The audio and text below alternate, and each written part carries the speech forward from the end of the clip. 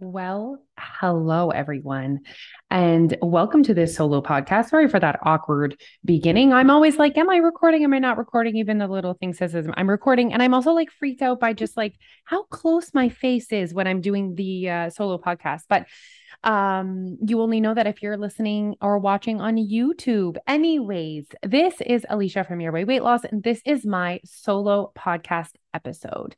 Okay, I have recently been declaring something that I wanted to talk to you guys about. So, we're always talking to our members about who they want to be.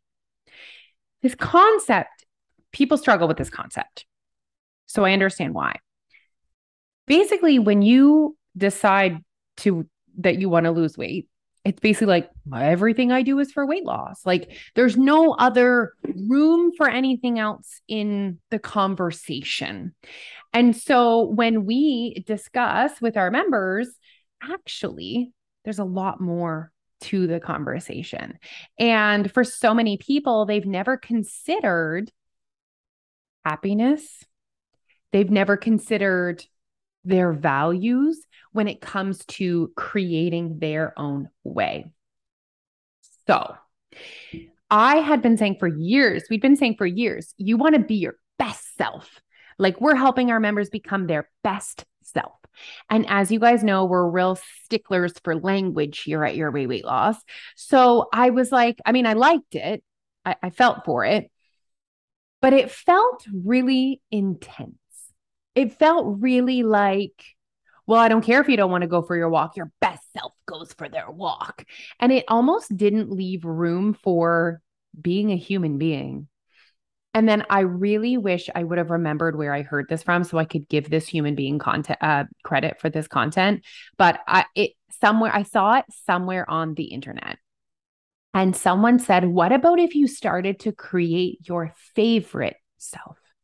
And I was like, I love that because, your best self might not be your favorite self. So your fittest self, your thinnest self is probably not your favorite self. So really start to think about who your favorite self is.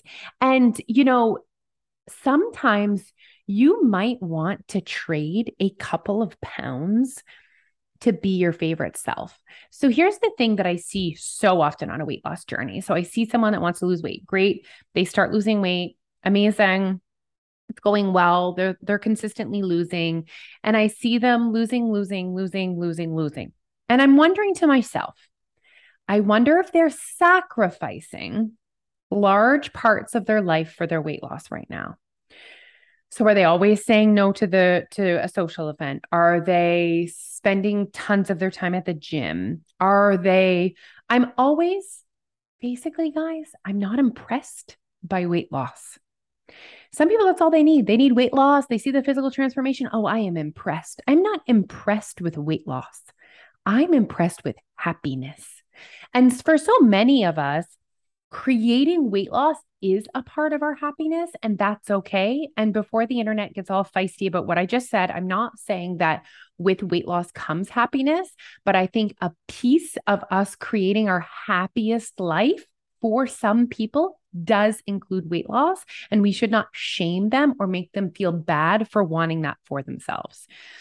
So basically, as I was saying, weight loss does not impress me. Happiness impresses me. When I see people that are actually living, they are living. That is, I love that. So, anyway, what I've seen so much before in the past is people lose, and then they gain a little bit back. And there's nothing wrong with that. Again, weight loss doesn't impress me and weight gain does not scare me. I do not look at weight gain and say that's bad. We need to stop labeling weight gain as bad because then as soon as we gain weight, we feel bad. We feel like we failed. We feel like giving up. We're going to throw in the towel. And that is not the message we want to be sending to ourselves.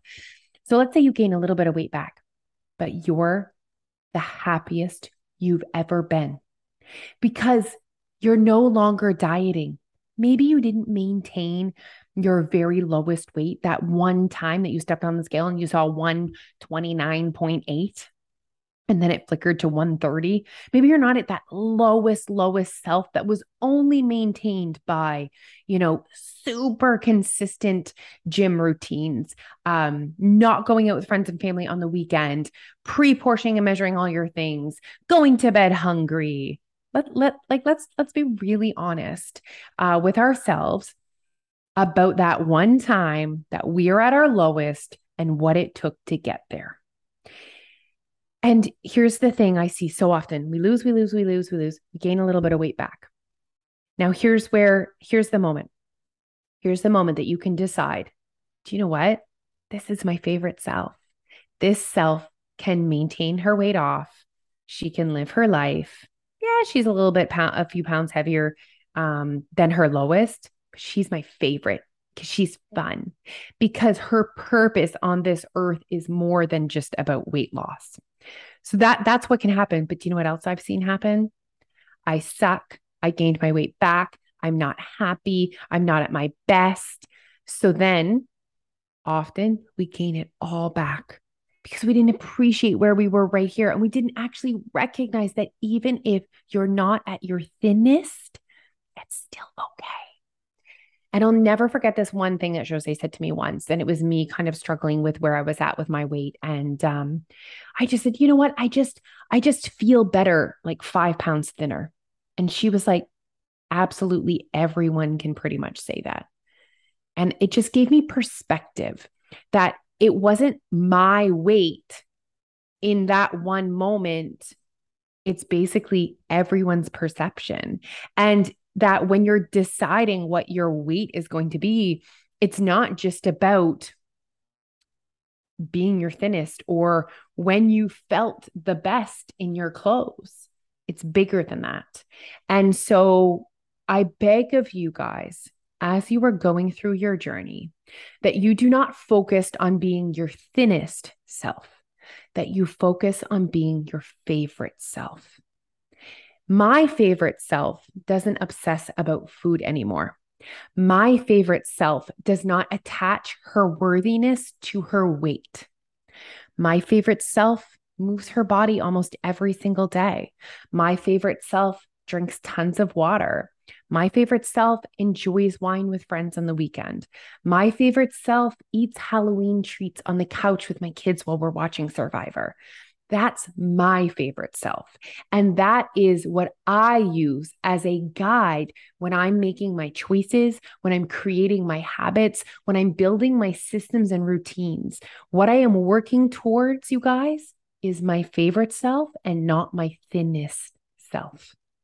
Please stop thinking that happiness is coming from thinness. Happiness is coming from authenticity and you being your favorite self. And again, I'm not shitting on weight loss.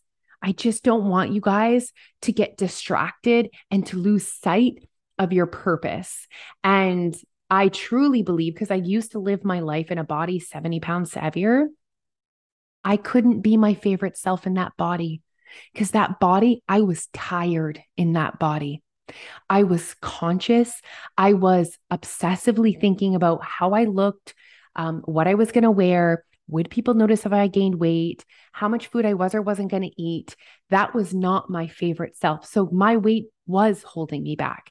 But here's another piece. Only you can make that decision for yourself. It's not a look. It's not a number. It's not a size of your pants or a number on the scale. You need to dig real deep and you need to be honest with yourself when you are deciding what your favorite self looks like. And I don't mean physically. I mean, what does your favorite self look like? And for me, my driving force, you guys, when I decided to do on this weight loss journey is I was a mom of 3 working full-time outside of the home and my kids were little and I was tired and I was tired of being tired. So my favorite self isn't tired. My favorite self has enough energy to do all the things every single day.